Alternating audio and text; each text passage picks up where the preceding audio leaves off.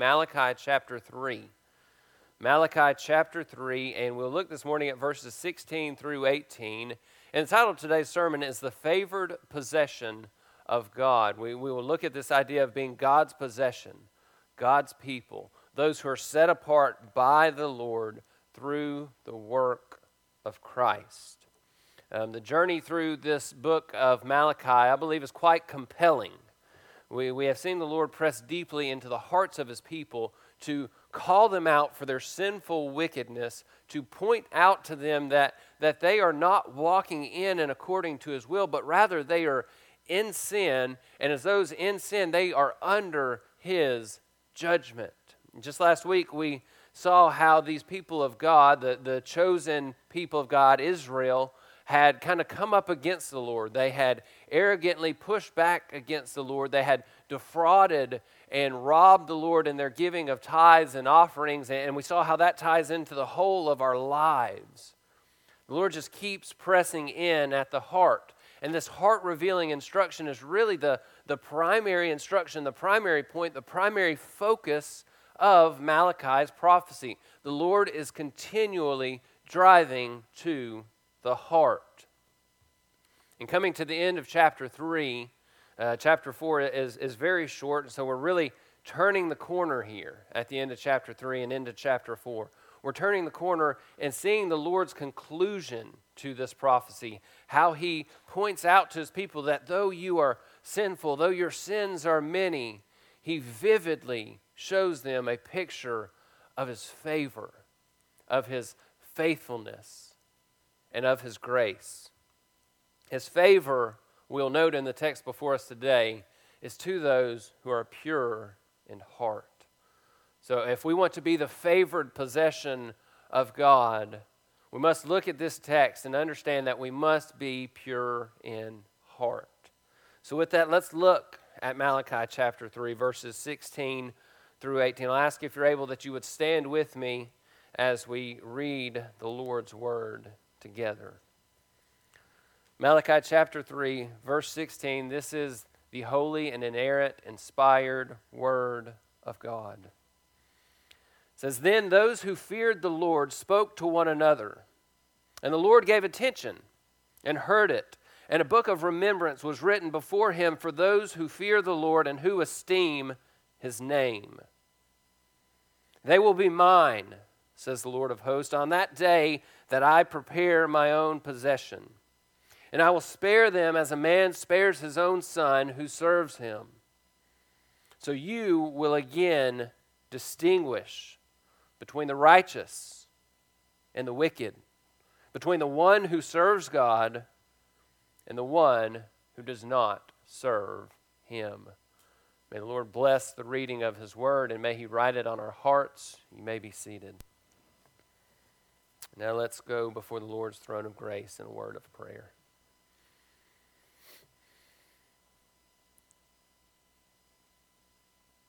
Our God, You are high in the heavens, exalted over all things, the King of kings and the Lord of lords.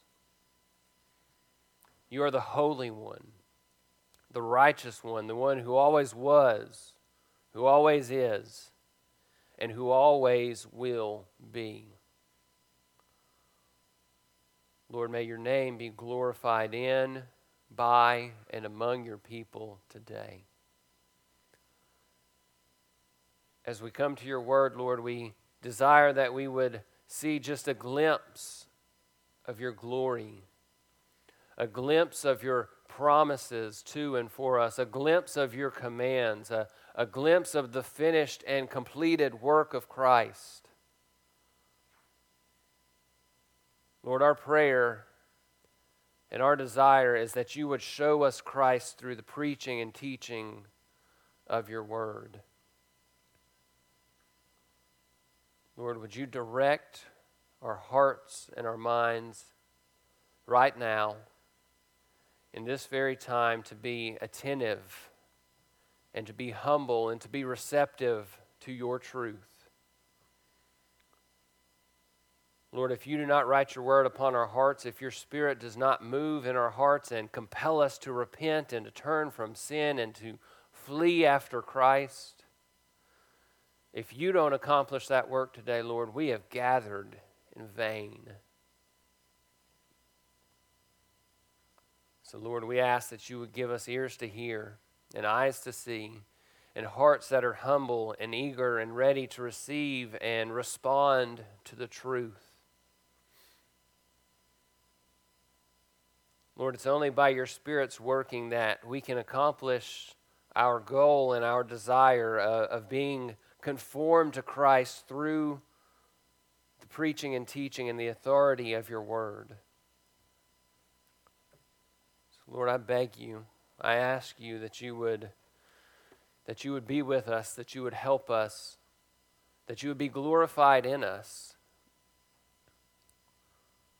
I ask, Lord, that you would help us to be stripped away from the cares and the desires of the world, that you would lift our gaze to that great horizon where we see Christ and where we see the eternal promises that you have given us perfectly fulfilled.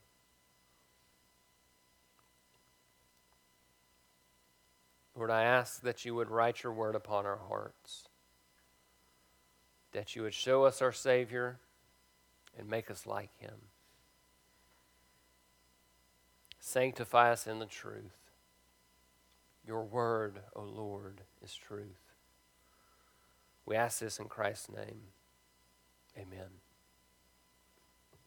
So as we come to our text today, what you'll notice, I think what might be one of the first things to jump out is this is a short text. It's only 3 verses that make up this paragraph, but it is so full of truth. It's so full of encouragement. It's so full of exhortation. I think this is really, as we studied through the book of Malachi, probably the most encouraging set of verses in the entire prophecy. Even looking at the verses next week, this is so encouraging to see the promise of God that we will be his people, that we will be his possession, that we will be joint heirs with our very Savior. So that's really the climax of this text, is to see that we are joint heirs with Christ, that the Lord comes and makes us alive because Christ died for our sins so that we could be forgiven. That's what we see. That's the glory of the text before us. And again, this is a clear dividing line in this book as the Lord moves towards this conclusion. And I would put before you that the positive response that we see outlined in this text is the only proper response to what we have witnessed in the last number of weeks as we've studied through this prophecy of the Lord through Malachi. We have repeatedly been warned, as the Lord has rebuked the Israelites. We ourselves have been warned by witnessing the coldness and the hardness of their hearts. So the question is, will you heed the Lord's word? Will you find a place, will the Lord find a place in your heart to plant his word and to water it and to cause it to bear fruit? Will you receive the word with a hard heart where the word cannot penetrate because you reject it? Or will the Spirit of God work in your heart today and draw you to repentance? Dear friend, whether you have walked with the Lord for 60 years, whether you have walked with the Lord for 6 weeks, or whether you are not in Christ at all, this word is for you on this day. So hear the word of God. For Israel, this was a line of distinction.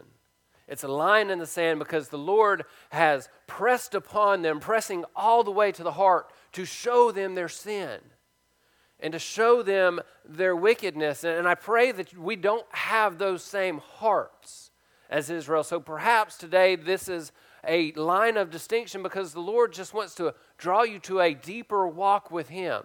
He wants to fill you up with the joy of serving and walking with your Master and your Savior. But perhaps this is a point of decision because you are battling with worldliness.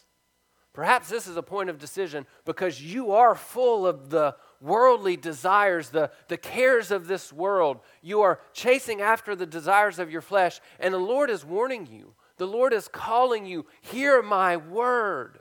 Repent of your sin and come be my choice possession.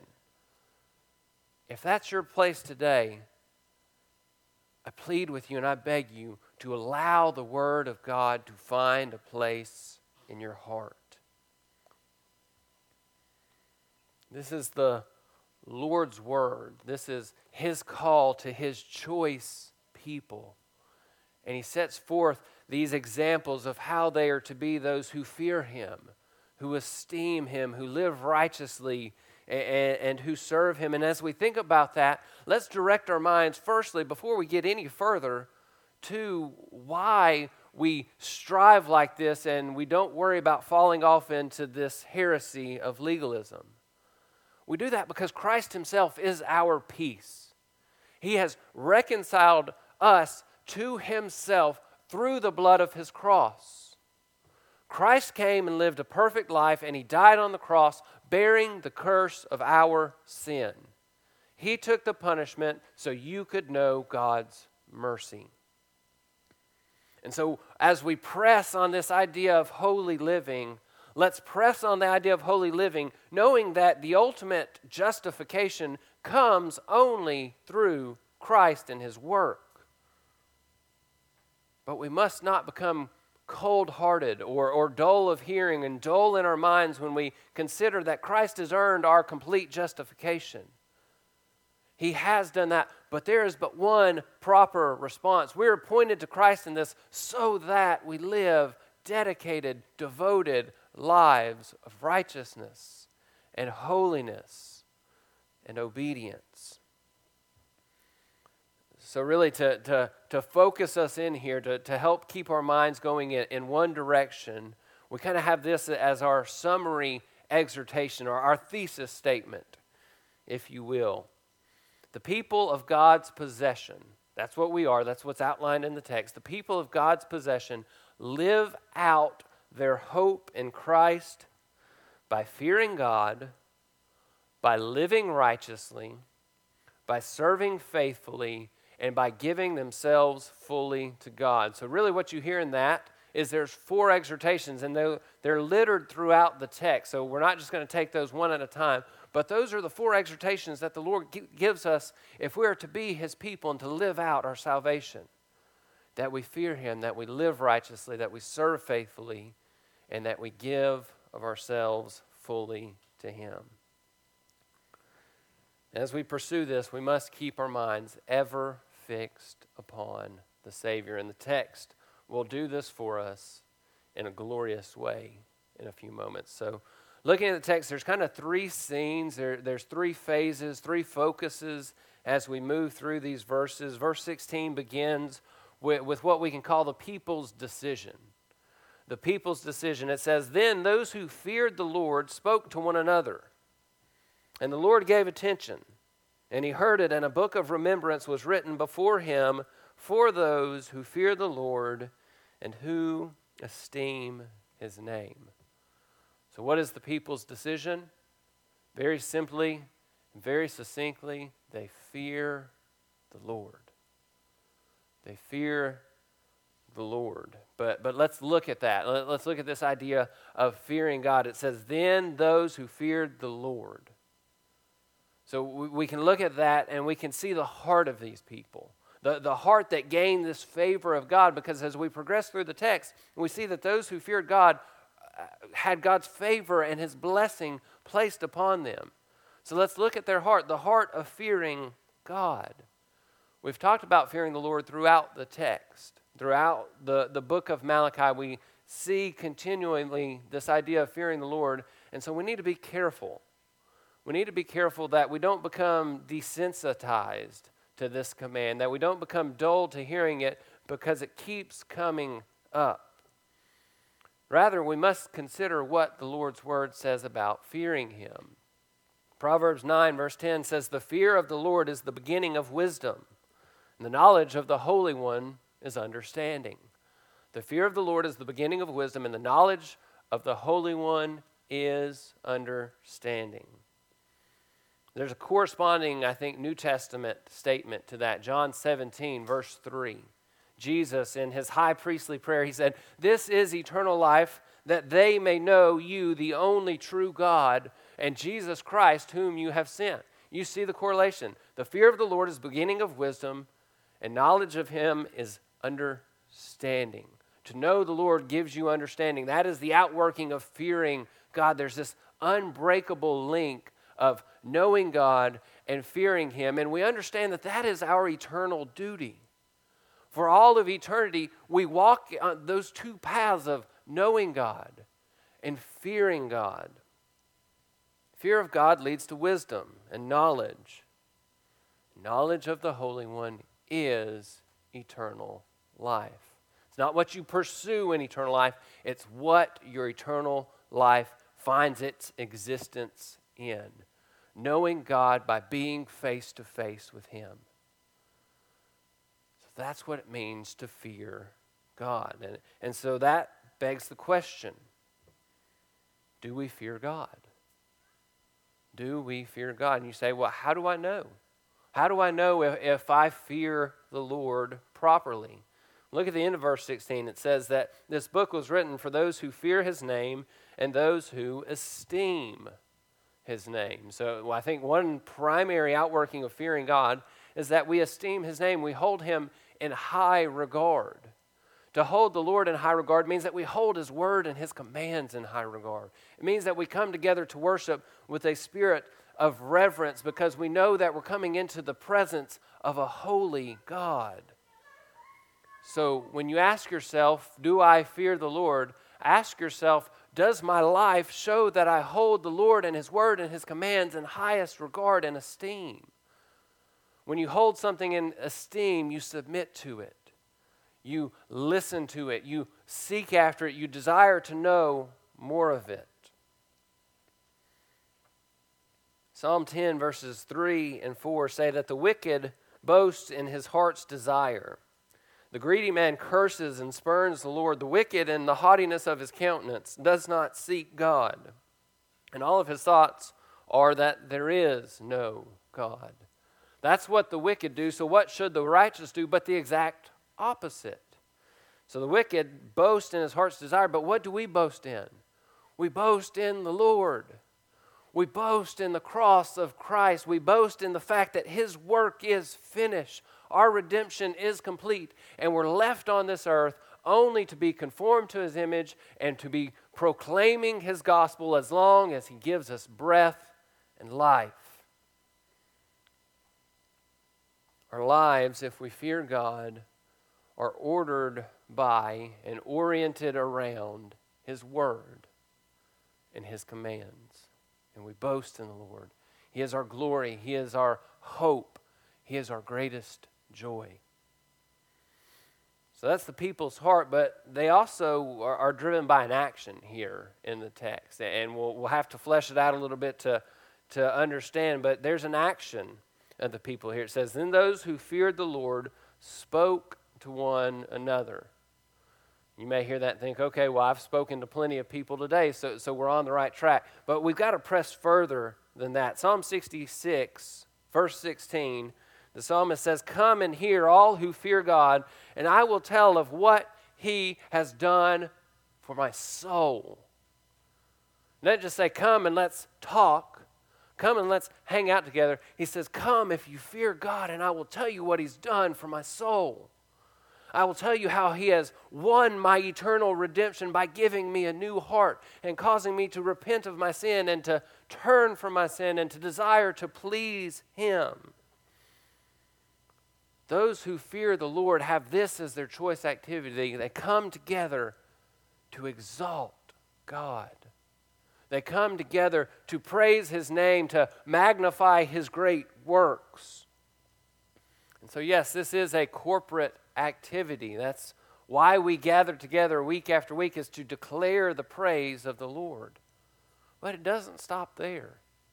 When we gather together with the Lord's people for fellowship, this should be our activity. This should be our desire to tell one another what the Lord has done in your soul. That means you've got to be actively walking with the Lord. The Lord's not going to be doing a work in your soul if you are not spending time with Him and in His Word. This should be a day-to-day activity in your home. Deuteronomy chapter 6, verses 5 through 7. You may know these verses well.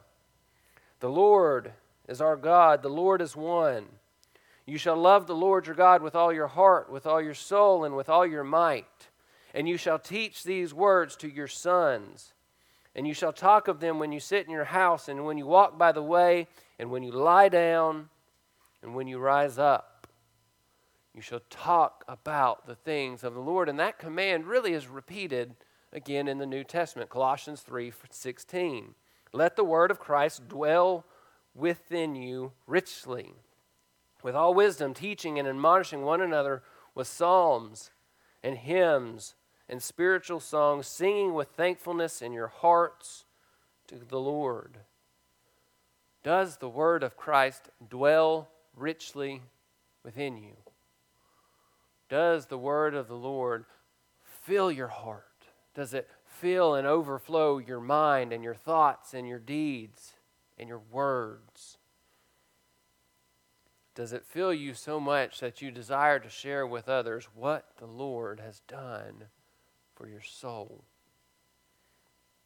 So the people had God-fearing hearts. Those God-fearing hearts led to action. They led to them to speak of what the Lord had done for them. And then there's this response. As we continue on in verse 16, this response from the Lord. It says, and He gave attention, and He heard it, and a book of remembrance was written before Him for those who fear Him and who esteem His name. So what is this book of remembrance? We need to understand, what is that talking to? There's some small line of thought that maybe He's talking about the book of life, the Lamb's book of life, where the names are written of those who are in Christ. And I don't think that's the case here. This book of remembrance, rather, is probably written as the Lord's book where He remembers and recalls the deeds that you have done. Recall that when we stand before Christ, everyone will be judged. Not just the sinner, not just the saint, but all will be judged by Christ. Paul writes in 2 Corinthians 5, verse 10, that we must all appear before the judgment seat of Christ, so that each one may be recompensed for his deeds in the body according to what he has done, whether good or bad. So the Lord says, I'm going to write this book of remembrance. You are faithful. You are rightly fearing me, and so I'm going to write those in my book. And when you stand before the judgment seat of Christ, these deeds will be recalled. Dear friends, that's why we pursue good works, because the Lord commands it, and we don't want to stand before Christ and have only sin to be read and reported from our Savior. The Lord says, I'm going to remember even these good deeds. Calvin writes of this, that this should show the Lord's people not to doubt that their repentance is regarded by God. If you struggle with assurance of faith, this should be a great confidence for you. Because the Lord says, those deeds are written in my book of remembrance. I will recall that faith that you displayed. I will recall that obedience that you have displayed. So take heart, saint, because there is a book of remembrance. And isn't that a kindness of the Lord? Think about the context here. These people, because again, the Lord's instruction has been to all of Israel, the people have been really bowled over by the Lord's rebuke, by His reproof, by Him coming and telling them that they are headed towards judgment. Now, I think there's a clear separation between these in verse 16 through 18 and what we've seen previously in Malachi. I think these are those who were always faithful, because again, this book is coming through in one fell swoop, the prophecy. And so there were those who were unfaithful that we've seen up to this point, and then there's these here that are faithful. But think about what may have been on their mind. They loved the Lord, they served the Lord, they were righteous and faithful, and yet they hear of these rebukes, and you have to wonder if they fear that they may be swept away with the judgment of the wicked. Or even further, they probably hear these things if they're in Christ and they receive them with this humble introspection, this humble self-examination where though they're being faithful, they hear all these commands of the Lord and they're fearful and they are repenting because they're not perfect, because they have not achieved the state of eternal glory where they walk in perfection. And so they hear these commands of the Lord and they're rebuked and they are corrected and they are reproved, and there's this crushing weight. And it's a good crushing weight because the Lord does crush us under the weight of sin. But then He builds us up in the hope of Christ. We rest in the security of our salvation, but surely you can understand how these people may have wondered, how far would the Lord's judgment go? Think about what's happening in our nation right now. It's clear that the Lord has handed over this nation to be judged for its wickedness. Now, is there a path to repentance? Sure, the Lord can restore and can rebuild. If you doubt that, look at the history of Israel. But we are handed over as a nation in our sin. And if you doubt this, you really need to think through it, that the church will fall into some of the hardships caused by that judgment. The church, the true church, is not living in unrepentant sin, but the church is going to be purged. The church is going to be purified, and when the culture continues to go from bad to worse, surely hardship will come with that fade into sin and wickedness and abomination. But take heart, because though hardship will come, saints, we know that there's the book of remembrance, that the Lord remembers your honest and your faithful and your obedient deeds. So I think this leads to the question, are you living in such a way, are you fearing and esteeming and serving the Lord in such a way that the deeds written in the Lord's book of remembrance are what you want to be read by Christ at that judgment? Does the way that you live, when the Lord judges you for your deeds, whether good or bad, is the way that you're living what you want the Lord to judge you for on that final day? If you walk in righteousness, you can answer in the affirmative. But as you battle sin, you know that those are things that you want to be stripped away and taken away, and you want to repent because you want to walk in holiness and please the Lord. So this is the people's decision. They fear God, and they turn to Him, and they come to Him with humble and repentant hearts. And then as we continue to verse 17, the Lord responds. The Lord gives attention to this reverence of the people. And so we want to consider here the Lord's declaration. The Lord's declaration, verse 17, the Lord says, "They will be mine on that day I prepare my own possession. And I will spare them as a man spares his own son who serves him." So not only does the Lord give attention to the good deeds of these people, but He responds to them with a promise. Dear friends, it is a glorious promise. A glorious promise that we will be His possession. We will be His possession and be treated as though we are His sons. The Son received all of the inheritance in this day, so we are all treated as sons of the Most High. And in seeing this, we'll get to it in a moment, but there is a shining and glorious pointer here to the work of Christ. But let's begin. The Lord says, "They will be mine on that day that I prepare my own possession." They will be mine.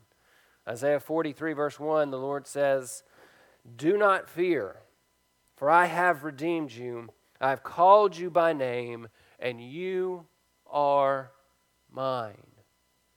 There will come a day, dear friends, when the wicked are cut off. The wicked are cut off for all eternity, and they are set apart. They are sent to their eternal condemnation to bear the just punishment of their soul in hell. But on that day, there will be a remnant. There will be those who are spared, those who are made up of the Lord's redeemed. And on that day, we will understand more fully this idea that we are His possession for His glory. That is what He saves us to be His own possession. Psalm 95 says that He is our God, and we are the people of His pasture and the sheep of His hand.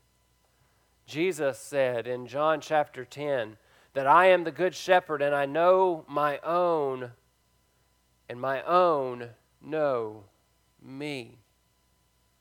He knows us, and we know Him because we are His. Again, that's that picture that we saw earlier, that this is eternal life, that they may know you, the one true God, and Jesus Christ whom you have sent. Jesus says, I know my own, and my own know me. We know Him because we belong to Him. And no one can snatch us out of His hand, and the Father who has given us to the Son is greater than all, and no one can snatch us from the Father's hand. There's great assurance in the fact that we are God's possession. So He says, they will be my own when I prepare my own possession. And then He says, and I will spare them as a man spares his own son who serves him. Psalm 103 says, just as a father has compassion on his children, so the Lord has compassion on those who fear Him. As a father has compassion on his child, so the Lord has compassion on those who fear Him. We read Romans 8, verse 15 earlier, that we have not received a spirit of slavery leading to fear, but rather a spirit of adoption as sons, by which we cry out, Abba, Father. We are grafted in to God's family. We are made to be His people. He is our Father, and that is that close and intimate relationship between a father and a beloved son. So this is the Lord's declaration to those who fear His name. We'll be His possession. We'll be His people. He will be our Father, and we will be His sons. So that begs the question, how does the Lord do this? How does the Lord how does the Lord say that He will not spare us as a man spares his own son who serves him? How are we brought into God's family? He's able to have compassion. He is able to spare us, dear friends, only because, as Paul writes in Romans 8, only because He did not spare His own Son. He did not spare Him, but He gave Him up. He delivered Him over for us all. The Lord spares you His wrath because He spared His Son none. He made Him who knew no sin to be sin for us, so that we might die to sin and be made alive in righteousness. By His wounds you are healed. By His wounds you are made whole. Romans 8:3 says that what the law could not do, weak as it was through the flesh, God Himself did by sending His own Son in the likeness of human flesh, and as an offering for sin, He condemned sin in the flesh. You are treated as a son because Christ was condemned for your sin. And if you understand that He was condemned for your sin, how do you continue to walk in it? How do you revel in it? How do you glory in it? How do you love that which was nailed to your Savior upon the cross? Flee from your sin. Be the Lord's choice possession. Know that you are spared the wrath due your sin because Christ paid your penalty in full. Do you understand that? Do you grasp that and take hold of that? That the penalty of your sin without reservation was laid upon Christ. For every sin you've committed, you have earned eternal punishment. And all of that punishment because of the beauty and the glory and the precious worth of Christ. All of that punishment was taken in full by Christ at the cross. This is the wonder of the gospel. This is the good news of the gospel, that sinners receive grace only because Christ received none. Such great hope in that. Turn back with me, if you will, to 1 John chapter 3. 1 John chapter 3. I want to just take a couple moments to flesh out a little bit of this idea about being the Lord's sons and what it does in our lives. We could read a lot there. I just want to focus in on verses 1 through 6. 1 John 3, verses 1 through 6, and we'll be brief here. The beloved apostle writes, "See how great a love the Father has bestowed on us, that we should be called children of God. And such we are. For this reason the world does not know us, because it did not know Him. If you know the love of God, the world does not know you, because you are separated and cut off from the world. Beloved," he continues, "we are now children of God, and it has not appeared as yet what we will be, but we know that when He appears, we will be like Him, because we will see Him just as He is. And everyone who has this hope fixed on Him purifies himself just as He is pure." If you have this hope in Christ, you purify your life because you want to be like your Savior. Verse 4, "Everyone who practices sin also practices lawlessness, and sin is lawlessness. You know that He appeared in order to take away sins, and in Him there is no sin. No one who abides in Him sins, and no one who sins has seen Him or knows Him." Now, verse 6 must be connected to verse 4 to understand that we're talking about the practice of sin. No one who abides in Christ lives in habitual sin. Because when you see Christ, He changes you. When you know Christ, He transforms you. And I'm getting way ahead of myself because there's still time to come back to that.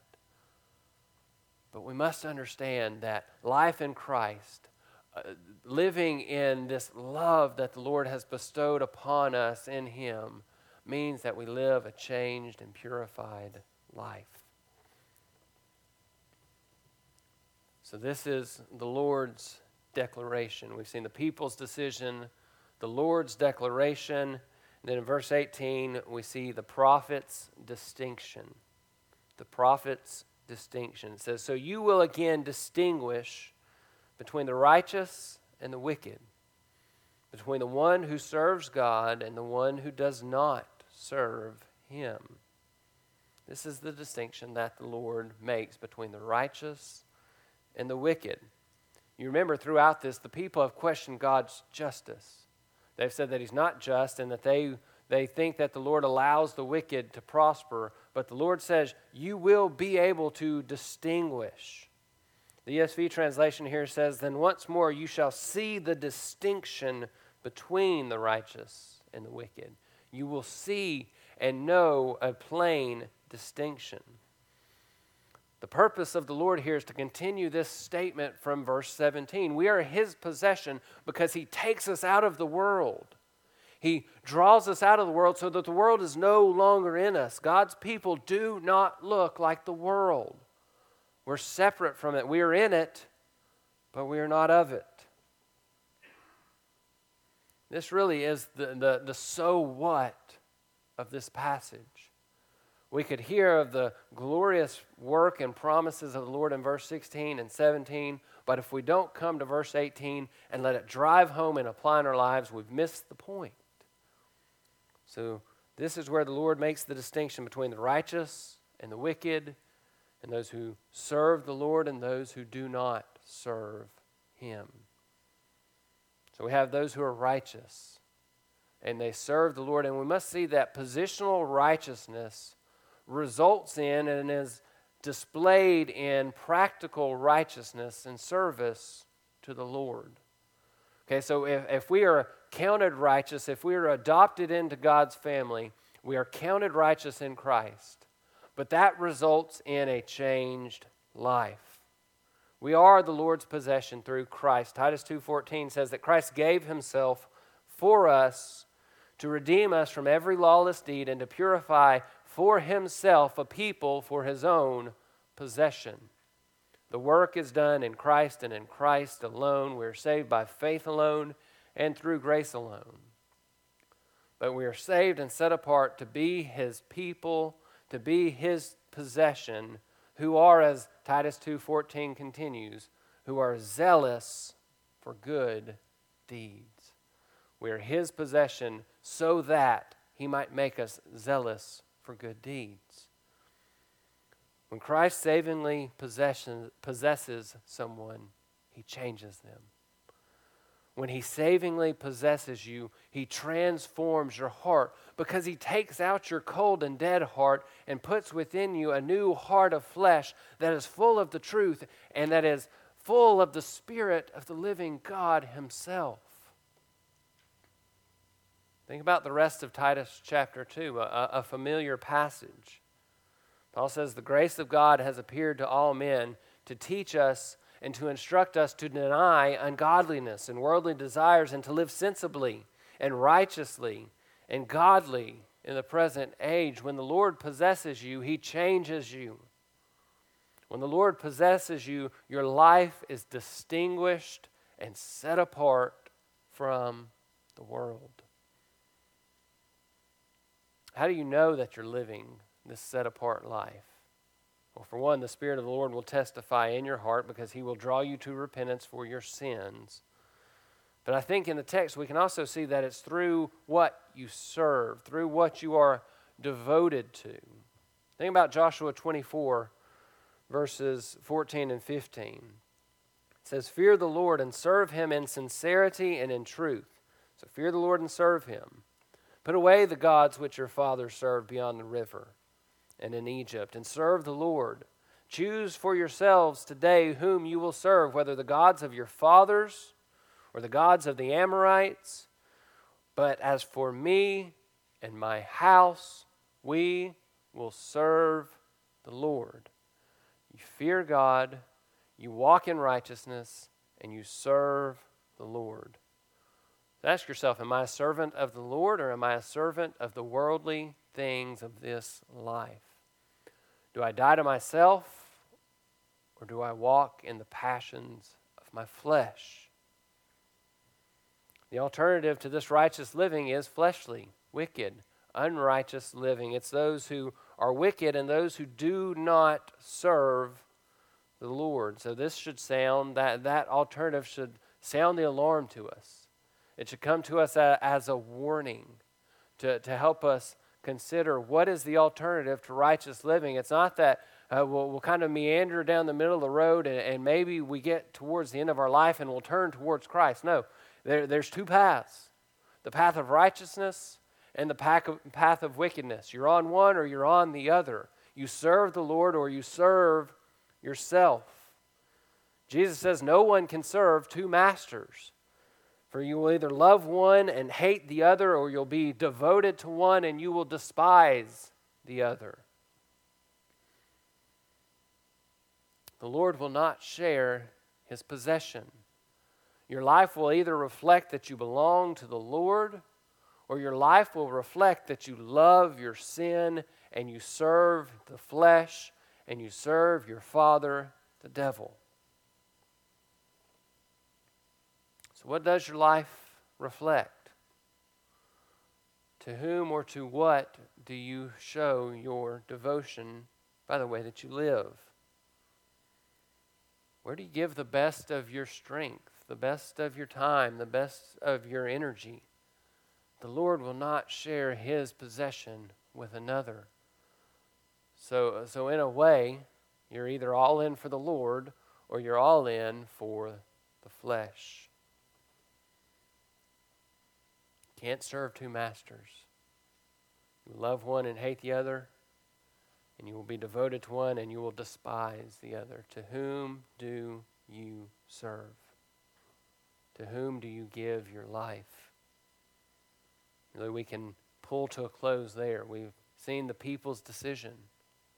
They fear the Lord, and in fearing the Lord, they come together to acknowledge and to proclaim what the Lord has done in their lives. And what is the Lord's response? He declares to them that I will write this book of remembrance to remember your good deeds, and you will be my possession. You will be my people. I will treat you as a son. And how does he treat us as a son? Only in that he didn't spare his only begotten son.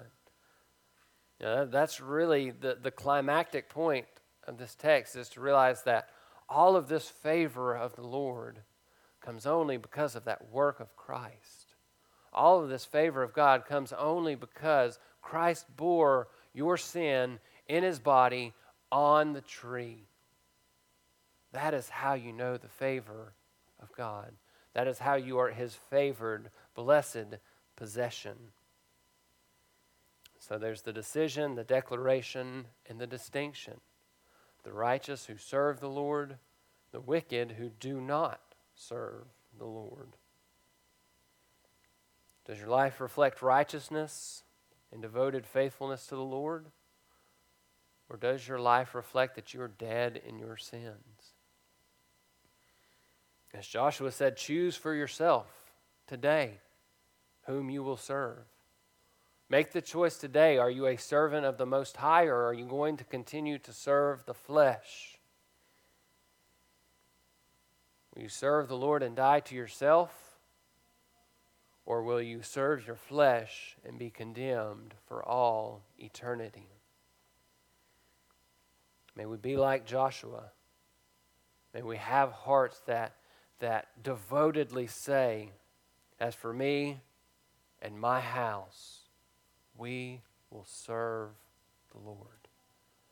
Do that by walking in the Spirit, walking according to God's word, and walking with a humble heart that desires his glory above all things. So may we serve the Lord with gladness. May we come into his presence with thanksgiving. And may we devote our lives to serve and to glorify him in all that we do. Let's close in prayer.